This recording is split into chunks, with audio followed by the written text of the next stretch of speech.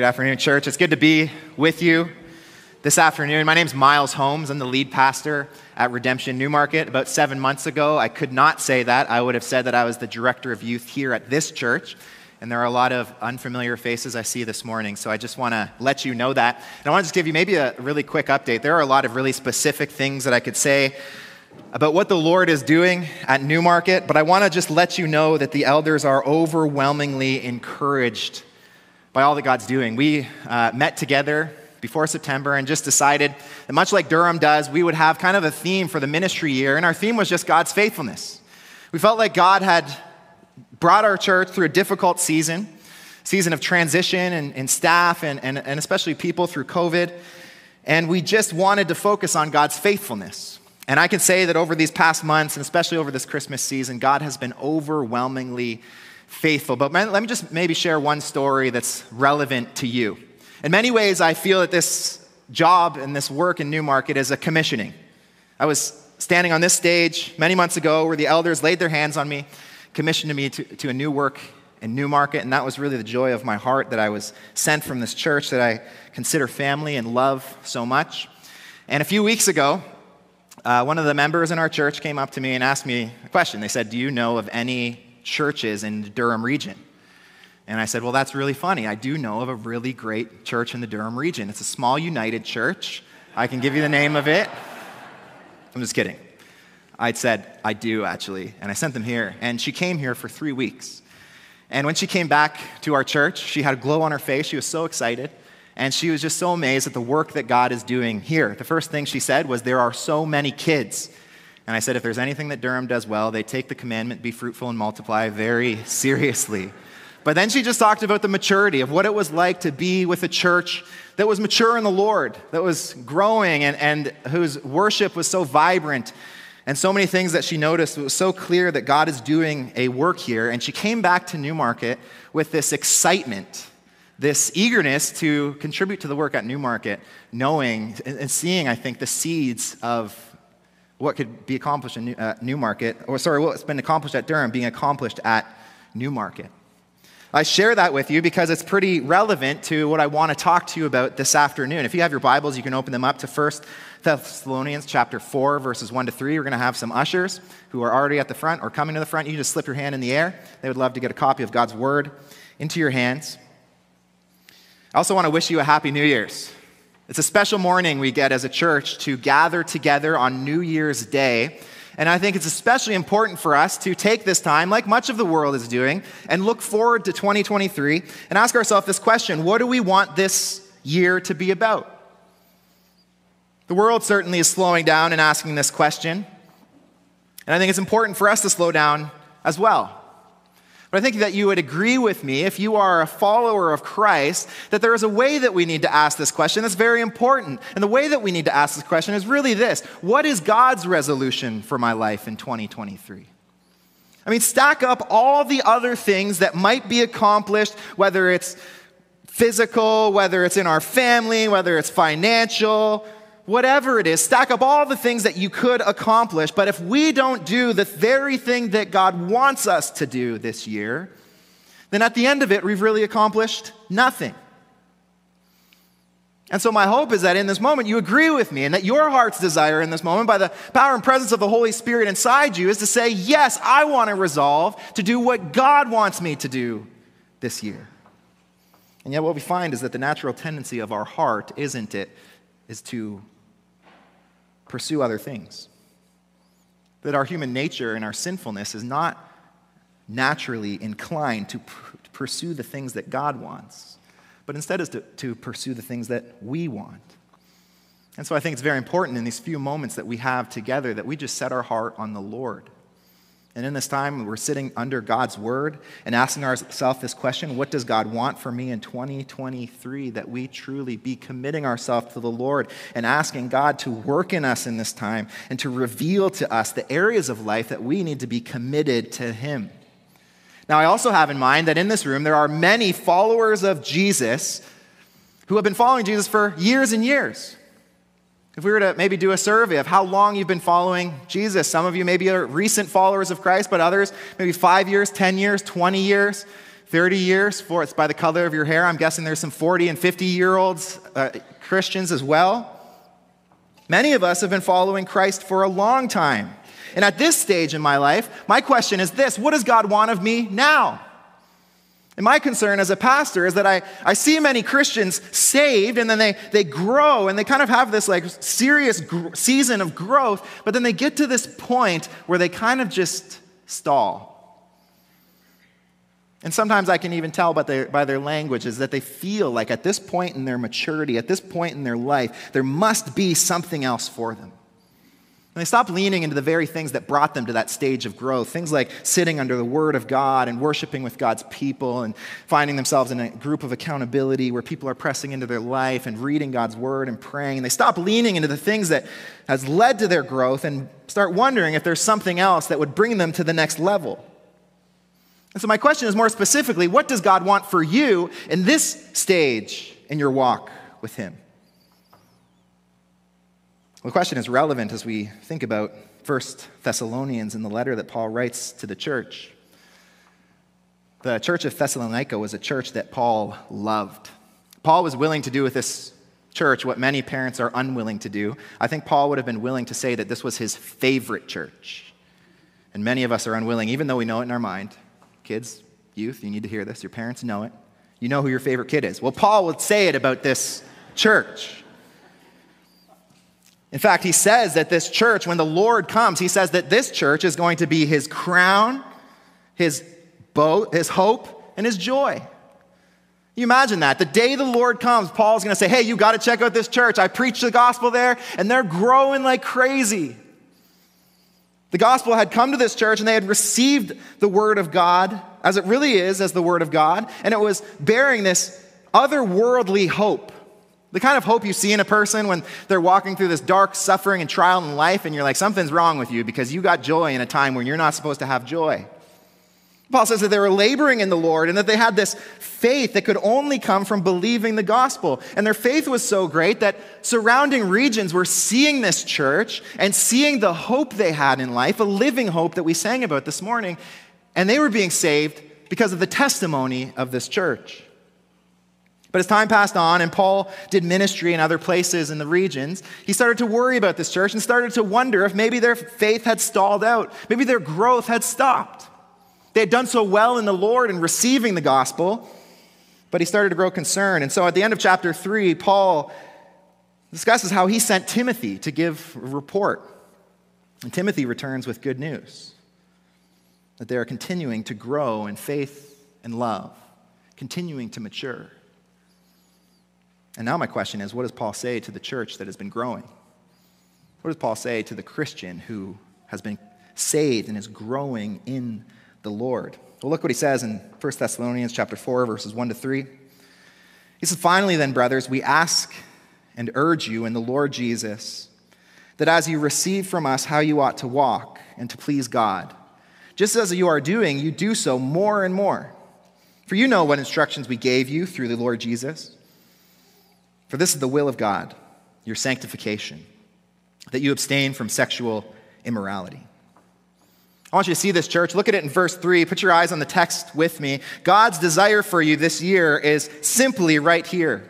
It says it plain and clear in the text. Paul says, for this is the will of God, your sanctification. God's desire for you is simple, that your resolution this year should be, as Paul says, for more and more. God's desire for you wherever you are at in your walk with the Lord is more growth. And if you accomplish anything this year, the thing that God wills that you would accomplish is that you would grow increasingly sanctified in Him. And what Paul is doing here is showing us what our growth requires. If we want to experience a year of more growth, well, then the question that Paul is answering here is, well, what does it require of us? The first thing I want you to see is that more growth requires that you understand holiness as God's resolution. A year of more growth requires that you understand holiness as God's resolution. And so Paul says this, that this is God's will. Now, anytime we hear that, our ears should perk up, shouldn't we? Especially in this day and age, we are a people who love to know the will of God, who are constantly asking questions. Well, what does God will for me? What's the path that God wants me to take? What is the direction that God wants me to take? And here it says it, for this is the will of God. So Paul pauses, and everyone's listening. What does God want me to do this year? This is God's will that Paul is talking about. This is what God has set out to do. This is the inclination of the heart of God in your life. This is God's will for you. Read it here, your sanctification. Your sanctification. This is what God desires of you, that you be increasingly sanctified, that you be increasingly made holy, that you grow increasingly devoted to Him. As we think about a definition of sanctification, often we think about sanctification being set apart from sin. I think very simply that's a great definition, that to be sanctified is to be set apart from sin. But I think more specifically, to be sanctified means to be devoted to God. It's not just that you're kind of like some monastic person that can really avoid sin in your life. Sanctification is this pursuit of everything in my heart is devoted to the Lord. I desire to bring all the glory to Jesus Christ. And so I'm devoted to this. And by the nature of me being devoted to God, I'm setting myself apart from all these other things that by their very nature, because they are sin, are not God. And what God has done for us here is He has given us a GPS for the year. And He's told us that if we want to live a year according to His pleasure, to do the things that bring pleasure to Him, then this is the path that we are to follow. This is the direction that we are to take. It is the direction of sanctification. I don't know about some of you guys, but technology and the access to GPS in your pocket in this little rectangle of a phone we have has really made me kind of directionally challenged. And if you guys like lose access to your phone and you're somewhere and you're like, I don't even know how to get home. It's only 2 turns, but I can't do it. We've lost our ability to find our way places, and so we rely on these apps. And there's kind of 3 major apps for GPS that I know about. And they're all for different kind of people. First app is Apple apps, or Apple Maps. And if you use the Map app on your phone, that's natural to Apple. What's it called? Is it Apple Maps? I think that's what it is. Well, you're kind of a crazy person, aren't you? You're the kind of person that loves like the scenic route.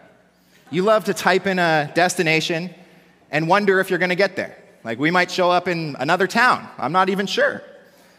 In my experience, it's not a great app. It's not going to take you where you need to go. Well, there's another app. It's called Google Maps, and I'm sure that's what many of us use. And it'll take you kind of like the normal path, right? You're going to take major highways. It's going to tell you when you're going to get there. It's going to be pretty great. But there's another app, and I want to just give you this amazing nugget of information. This app is called Waze. Anyone here use Waze? Put your hand up if you use Waze. Okay, Waze is amazing, okay? Especially for, I think fathers are going to love this. If you love to get where you need to go as fast as you can get there, you got to use Waze. Because Waze will take you off the highway and through someone's backyard if that is a quicker way to get there. And I love Waze because I want to get where I'm going as efficiently as possible. And what God is doing for us this afternoon is telling us the exact path to take. What is the way that you need to live this year if you are going to do the thing and live on the path that God has set out for you? Well, here it is, church. For this is the will of God, your sanctification. This was God's goal in saving you. God saved you to sanctify you. He saved you that you might increasingly grow into the image of His Son, Jesus Christ.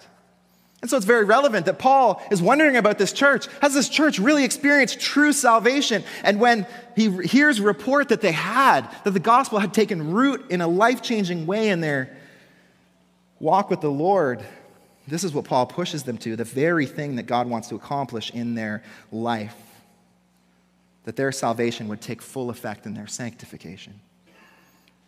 I love what one author says. She writes, God's goal in saving you was not just to make your few years on planet Earth easier or more enjoyable. He had an eternal end in view. His intent was to make you holy, as He is holy, that you might perfectly glorify Him, that you might bring Him pleasure, and that you might enjoy intimate fellowship with Him for all of eternity.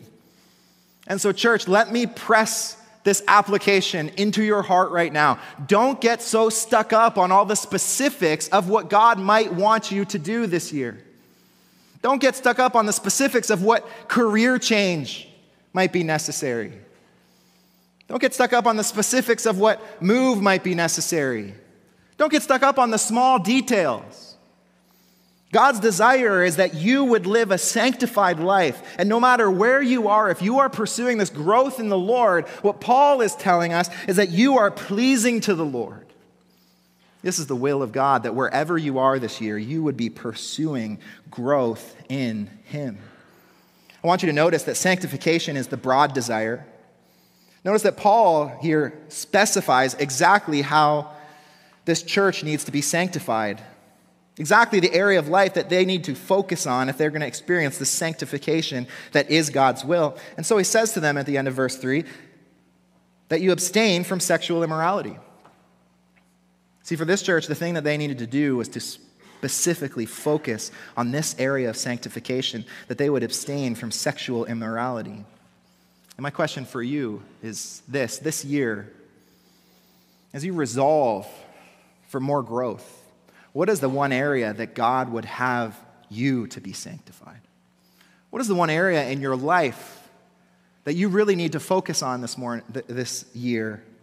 Maybe it's an area of sin. Maybe it's an area of character growth and development. But if God were to look at you, maybe even with the power and presence of the Holy Spirit here, He's convicting you right now of something that you know needs to change this year. I wonder what area He might reveal to you that needs to be changed if you are going to be sanctified this year. As you come to understand what that area is, my other fear is that too many times Christians know exactly what needs to change in their life. Too many times we know exactly what the Lord would have us to do. We know exactly what would bring Him great pleasure in our lives. And yet, in many circumstances, we're unwilling to take the steps to overcoming it. My daughter has been giving me the perfect illustration of this over the last few weeks, and that's one of the joys of parenting and preaching at the same time, is that you have all these illustrations from your kids, and when my kids are older, I don't know if I'm going to be able to preach anymore, but until then, I'm going to use them as an illustration. And so my 3-year-old daughter, as we were kind of trying to teach her how to clean up, she will stand in front of 10 toys, and parents are going to relate with this, and she will be bawling her eyes out. I don't know how to clean up. I can't do it. And I tell her, you can do it. You can do it. Listen, you just got to pick up one toy and then put it away. And then pick up another toy and put it away. Wives, don't nudge your husbands about how to clean here, okay? This is not a good time to do that. Pick up one toy, put it away. Pick up another toy, put it away. There are steps to doing this. I know it looks overwhelming right now, but if you just break it down into small steps, you can do it. And it's the same with our sanctification. So many of us look at our lives and we see that we're constantly angry. This anger is constantly overwhelming us. And we know, I don't want to be angry this year. And so we make that a resolution. I'm not going to be angry. Well, you can be sure as soon as you make that your resolution, there are going to be some things to be angry about. Your kid's going to run in with something that's just going to boil your blood. But then, you know what happens? You know what power is taken away from Satan when you make a specific step about what you're going to do? You know what happens when, instead of saying, I'm not going to be angry, what you do is you turn to someone in your small group and you say, hey, I need your help. I need your accountability. Can you text me at the end of each day and ask me if I was angry with anybody? Well, power is taken away from that sin in your life because you've taken this practical step. Likewise, if your problem is sexual immorality, you know what power is taken away from that sin in your life when you just take the small step of downloading accountability software and asking someone to keep you accountable to that sin?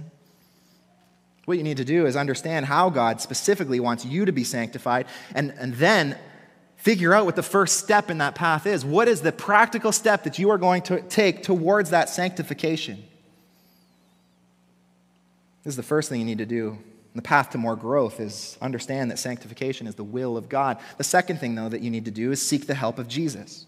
And so we kind of started at the end of our passage this afternoon in verse 3, and I want to go back now to verse 1. Look what Paul says in verse 1. He says, finally then, brothers, we ask and urge you in the Lord Jesus. Now, Paul is about to ask and urge them to grow more and more and increasingly sanctified.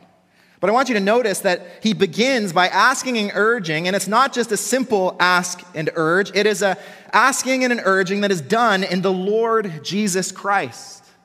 I think there are two things that we need to draw from this. The first is that this is a command that really comes from Jesus. Paul is speaking on the authority of Jesus Christ in this moment. And he's speaking on the authority of Jesus Christ to say that the greatest thing that Jesus desires in your life is your sanctification, is your growth, is your devotion to him. That's what Jesus desires. I think it's very important for us to say that in this day and age, because if you were to poll just a random person on the street about what they think about Jesus, they think that Jesus is just a good moral teacher. That Jesus' greatest desire for us is that we would just live morally good lives, that we would be nice to other people, loving to other people, kind. But notice here that the will of Jesus is not just that you look a certain way. The will of Jesus is that you are devoted to him. Jesus' desire for you is that this year is spent with you devoting yourself to living in his presence. This is the very gospel. This is what we've been celebrating over these past few weeks, that Jesus came to be Emmanuel. He came to be with us because it was Jesus' desire to dwell with us. Jesus' desire this year is that you be devoted to him, seeking intimacy with him. And so Paul says that this is a commandment that comes in the authority of Jesus Christ. Not only is this a command that comes in the authority of Jesus Christ, what Paul's pointing our attention to here is that this is a command that can only be done with the help of Jesus Christ. What Paul has pointed out is that the church was very clearly saved by the power and the presence of the Holy Spirit. And so flip back a page and look at chapter 1, verse 5. Look what Paul says about the church's salvation. He said, because our gospel came to you not only in word, but also in power and in the Holy Spirit and with full conviction. Paul looks at the salvation of this church, of their testimony, and says the reason you were saved is because you heard the gospel. And as you heard the gospel, the power and presence of the Holy Spirit was there working in your heart that you might be convicted about the gospel. Why is it that some who hear the gospel do not believe the gospel?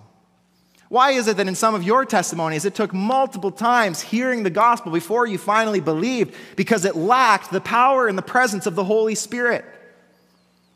I remember it as clear as day when I was saved. I had never heard of Jesus Christ at all. If you had asked me who Jesus was, I would have said, I think he's like maybe a swear word or something. I'm not really sure.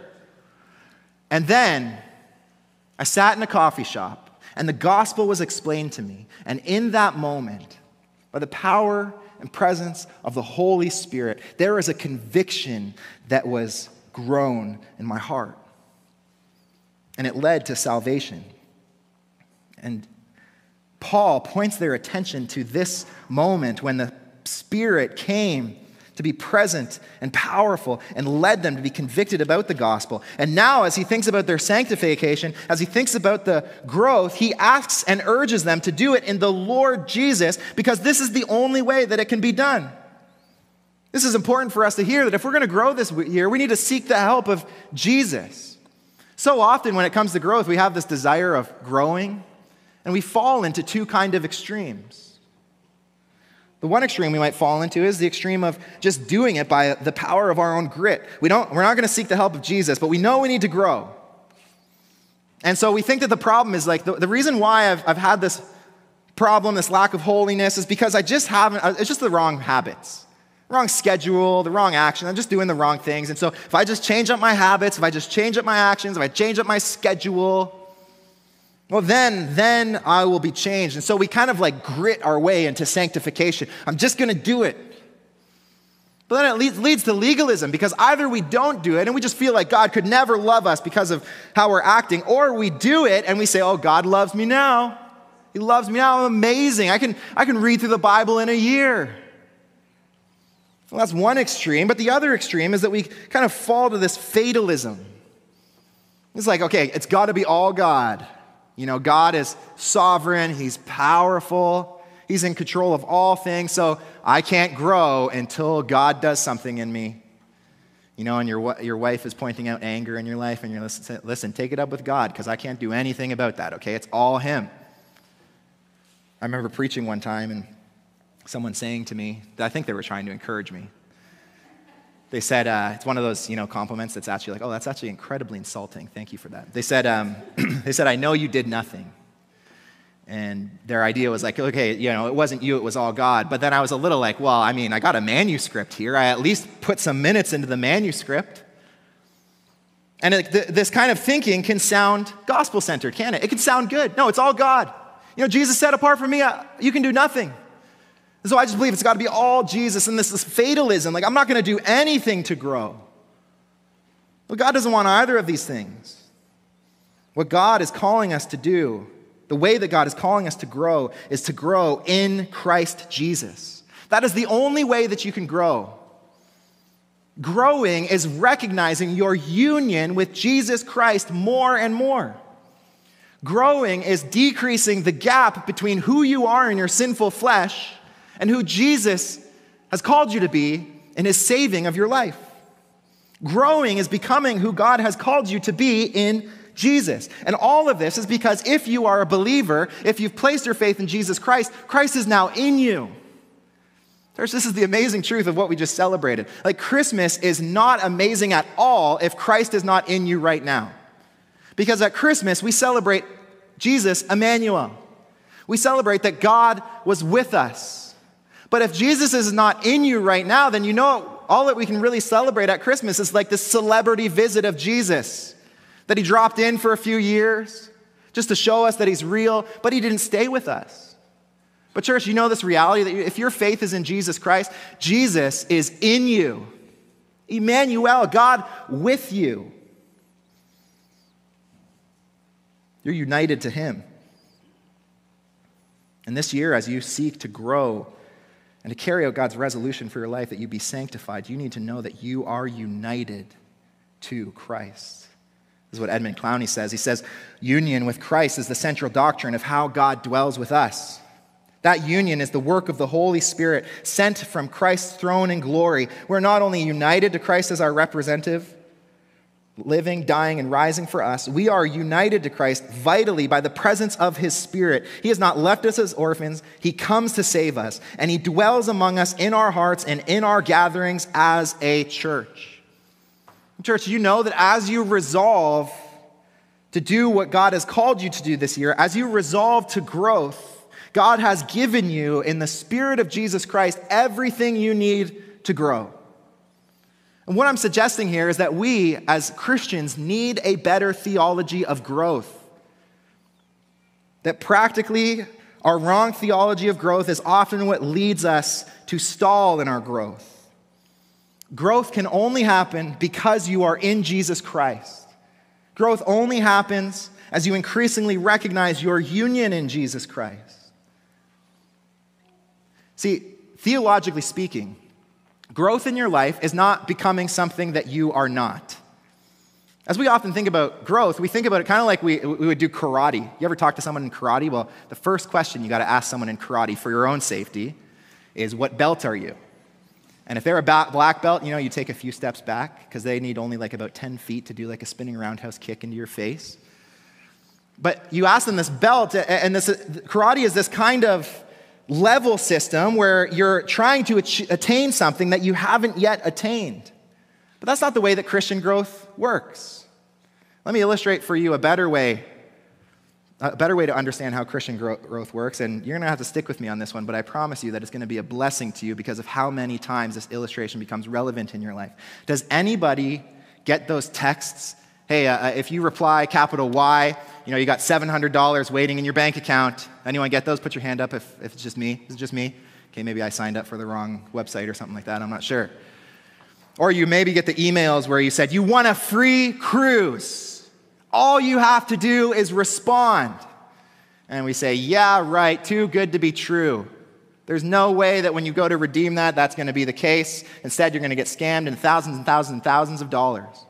But Christian growth, praise be to God, is redeeming what you do not yet have, redeeming what you can't buy yourself. See, when you're saved, what happens is in Christ, you are fully sanctified. If we're talking about salvation, that's what Scripture says. You're fully sanctified. When God looks at you in terms of salvation, you are fully saved. He sees the perfect righteousness of his Son, Jesus Christ. But then when it comes to sanctification, you know what sanctification is? It's becoming who you are in Jesus Christ. And so that all you are doing and growing is redeeming what is God has already won for you. You're becoming who you already are. Paul asks and urges the church in Christ Jesus because growth can only happen in the shelter of union with him. Your growth can only happen because you are growing and becoming who you already are in Christ. And so then my question is, what does that practically look like? What does that practically look like in our lives? And that leads to our next point, that practically this means that we need to dig deep into what we already know. You need to dig deep into what you already know. If our growth has already been won for us in Christ, then what we need to do is increasingly know what Jesus has done for us more and more.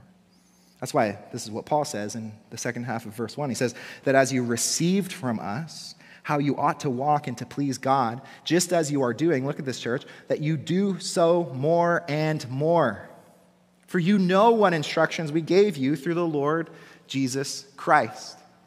Paul is saying this is how growth starts in your life. First, you need to receive the gospel. You need to receive it. The gospel is a message that by its very nature, it must be received or rejected. There is no third way. And so some of you in here right now, you might be thinking, well, I'm just thinking about it. I know the gospel. I've heard about it. I'm not willing at this point to give my life to Jesus. I'm not willing to call him Lord. I have some things to do, but then in a few weeks, maybe a few months, maybe a few years, then I'm going to follow Jesus. And know that you're not just sitting with the gospel message. You are rejecting the gospel message. If you have not received it, you've rejected it. There's only two things to do with the gospel. Well, then what does receiving it look like? What does it look like for us to receive it? Well, look at what Paul says. Again, in chapter 2, verse 13. You can flip back to it if you need to.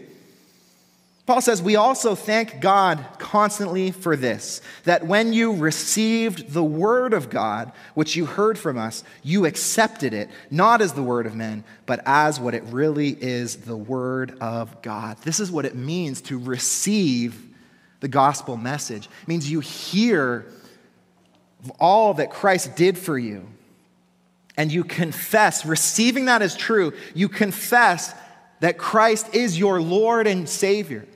You make this confession, because of all that Christ did for me, I am now a Christian. I am now a follower of Christ. And because you've received the message, it changes your identity. So that Paul can say that because they received the message, they knew, look at verse 1, they knew how they ought to walk and to please God. And he says in verse 1 that they were doing it. This is the start of Christian growth. You receive the gospel message, and then you do the gospel message. It becomes your identity. Christianity becomes your identity. And the reason why you're living out the Christian life, the reason why you're walking for Christ is because this is who you are. It's your very identity. If I were to tell you that I'm a preacher, but I'd never preached a message in my life, you would probably say, you are not a preacher. If I were to tell you that I'm a hockey player, but didn't have any equipment and didn't play hockey, you would tell me you're not a hockey player. Now, I play hockey with some of the guys tonight, and they would tell me I'm not a hockey player, but I have the equipment and I get on the ice, so I'm a hockey player, okay? This is who you are. And so in the same way, a Christian follows Christ. A Christian has received the message and therefore does the message. Now, that seems like really obvious. Like you're saying, no duh, Miles. Like that's simple. And yet I feel the need to say it in our day and age where we are so willing to create a category for a Christian who's not so willing to follow the word of God. A Christian who's very willing to take portions of this word and treat it as though it's the word of man. And that's just not a category in Scripture. The category is for a Christian who takes this book in its fullness, every word of it, no matter how unpopular it is, to declare that this is the word of God and this is how I'm going to live my life. I've received this as the word of God. And so then the question is, what if I've done that? What if I've received the word? What if I've done the word? Like I'm a Christian. Then what do I need to do? That's an important question for us. We've received the gospel as true. We're seeking to live the life of a Christian. We're seeking to follow Christ. Well, what do we do? Look at what Paul says. Just as you are doing, that you do so more and more. The greatest need for your growth this year is that you dig deep into what you already know. This is what sanctification requires. It requires the appropriation of truth. That means that you know truth, but the problem is that these truths that you know, you do not believe deeply enough. That's why you're willing to forsake those truths in the pursuit of sin. What Paul is telling the church is that the truth that they need to grow and be sanctified is truth that likely they already know. It's truth that needs to be driven deeper into their hearts. And the same is true of you. If you have been attending this church for at least a week, and you have heard Pastor Ian preach, as I did for 8 years, I can promise you that there is enough content in that one sermon for a lifetime of growth. That's just the nature of this church. Every time you show up, you hear biblical preaching. Every time you show up, you're hearing the words that Jesus gave us. And every time you show up, you are hearing words that if you drive them deep into your heart, you will be changed for the glory of Jesus Christ. Truth that you need for transformation is likely truth you already know. It's just truth that needs to be driven deeper and deeper and deeper into your life. That's why so many of us, as we look back on our life, we look back especially on our mistakes and the ways that we maybe failed to follow God, don't we so often say, man, I knew better. I knew better. That's what Paul says in verse 2. He says, for you know what instructions we gave you through the Lord Jesus. You know what you're supposed to do. Isn't that true that so many of us, you know the thing that you're supposed to do. You know the thing that will bring glory to God in that circumstance. You know that anxiety won't make your situation any better. You know that anger won't make your situation any better. You know that bitterness won't make your situation any better. Well, we can illustrate this on a really surface level, can't we? So many of us today are going to make a resolution for health, aren't we? We're going to follow a specific diet. And on the way home from church, though, as our stomachs are grumbling, having been stretched out from all the food that we ate over the Christmas break, we are going to drive by the glory of the golden arches of McDonald's. And some of us are even going to fall into the temptation to drive in. We've all been there, okay? We can all be honest. We're humans. We've been there. And we're going to order the Big Mac meal, extra fries, extra large Coke, not diet. And we're going to enjoy that and believe that this is what we need for this moment. I can just start tomorrow, it's fine. And we're going to take bite after bite, especially after this illustration. It's going to be hard not to stop at McDonald's. We're going to take bite after bite. We're going to let the fries melt in our mouth. Listen, food's not supposed to do that, okay? You read in Genesis how God created everything. We've gotten far away from that when fries like that melt like that in your mouth. And it's going to feel so good for a moment, but then, as you finish that last fry and the brick is in your stomach, you're going to say, I knew better. This was not a good idea. And that's a very superficial level, isn't it? But it's also true on a spiritual level that so often we knew that anger would not fix that problem. When we lash out at our wife and tell her just to do it, we knew that she wouldn't take that advice. We knew that bitterness would not solve our issues when we look back. When we come out of a trial, out of a circumstance, we look back and we say, wow, my anxiety, it led to nothing. All those sleepless nights, it really did nothing for me. I should have known better. Listen, so much of my counseling experience, as I've gotten to sit in the room with people who are walking through challenges in their life, so much of my experience is telling them what they already know. They're good enough theologians to know the truth that they need to get out of this situation, to be able to navigate this circumstance in their life. The problem is that even though they know the truth, they have not driven it deep enough into their lives. And so that counseling becomes this process of peeling back their life like an onion in order to get to their heart and then to expose to them how they aren't actually living according to God's truth that they already know. Isn't that true when we're in suffering and, someone comes and pats us in the back and say, hey, listen, God's sovereign. And you say, yeah, I know it's true, but I just don't feel it right now. I don't feel it. I know that's what I need to hear, but it's just, and I know it's true, but I just don't feel it in this circumstance. I just don't feel like God could ever care for me because of the things that are going on in my life. And I know that the Bible says that God cares about, King David, and of course, God cares for the elders of this church. But for me, I don't feel it right now. And that truth remains true, but the problem is that it's not driven deep enough into your heart. One of our greatest needs for growth is to dig deep into what we already know. And so what does this look like in our life then? What does it look like to dig deep into what we already know? Well, there are countless things that we could talk about, but let me maybe give you 4 areas to think about, ways to dig deep this year. First area to think about is in your corporate worship. Corporate worship is a wonderful blessing to your growth in the Lord. And I think that far too often we just kind of like slip into corporate worship, kind of like we would a movie. Like, all right, I'm here now, let's do it. And I wonder what growth would be yours this year if you spent time preparing your heart with an eagerness for what the Lord might do as you declare these truths together. I know that at this church, because I was here for so long and we share the same methodology, that you sing a small number of songs over and over and over and over again. Why don't you do that? Why don't doesn't like Mark come up and just teach you a new song every week? Is it because he's lazy? Absolutely not, okay? He's not lazy. It's because what we're doing by singing these songs over and over and over again is we're kind of like creating a hymn book, this psalm book for our heart. We're driving these truths deep into our heart as we sing them. We're declaring, God, I believe this truth. I've received it as true. I want to live this truth. And so we're declaring it together each morning to say, God, this is true of me right now. I declare this truth to you. I believe it. What if you use that opportunity to come intentionally to dig deeper into the truth that you already know? What if you declared by singing every morning that you came together with the church family to sing, you did so intentionally to declare, God, this is truth I need to drive deeper into my heart? What if as you sung, you meditated on the words and focused your attention on the truth that you are singing and its relevance for your life? We can dig deep in our corporate worship. Another area we might dig deep is in the way that we listen to sermons.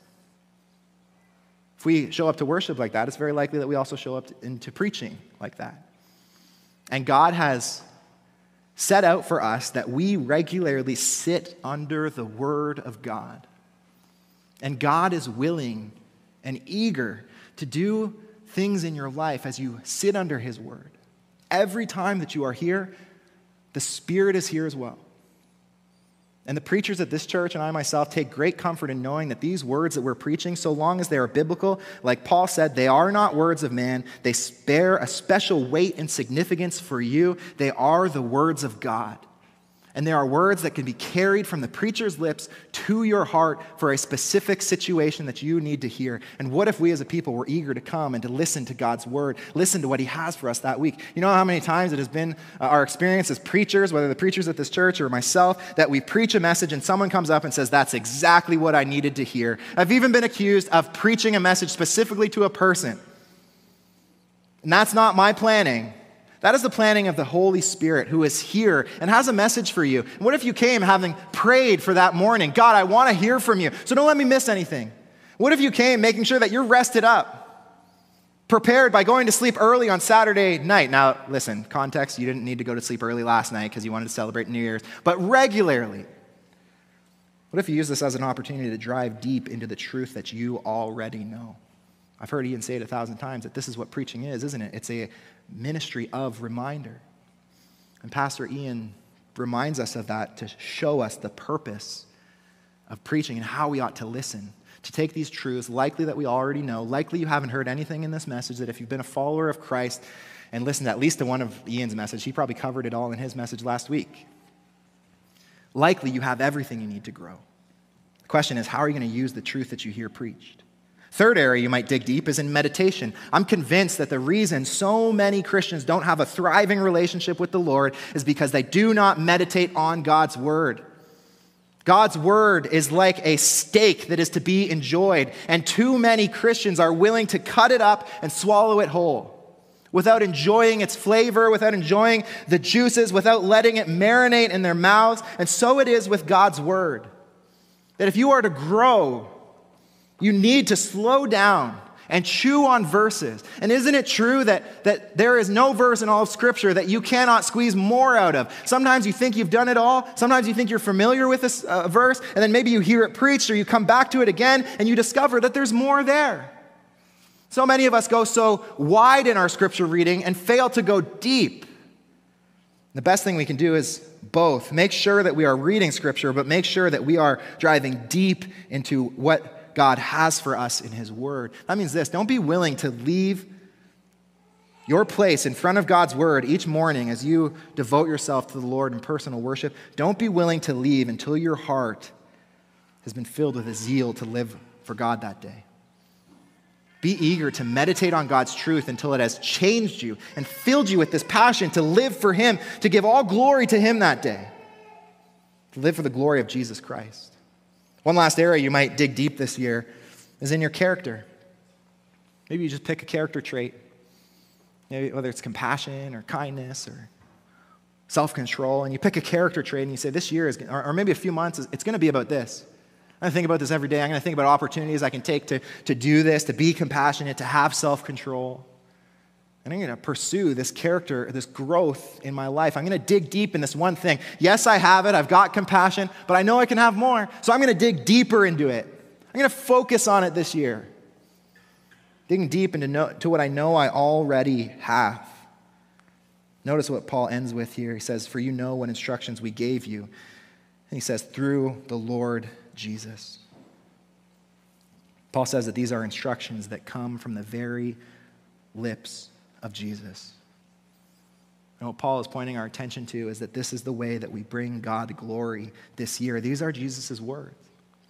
This is what Jesus desires for you. These are the instructions that have been given to us this morning through the Lord Jesus.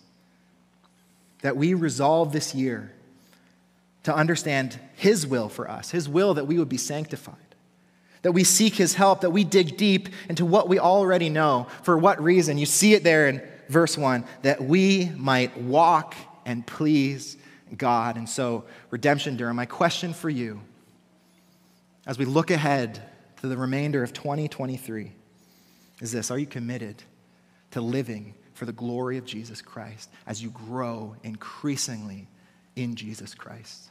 Are you committed to fulfilling the resolution that God has for you this year and every other year, that you would live more and more all to the glory of Jesus Christ?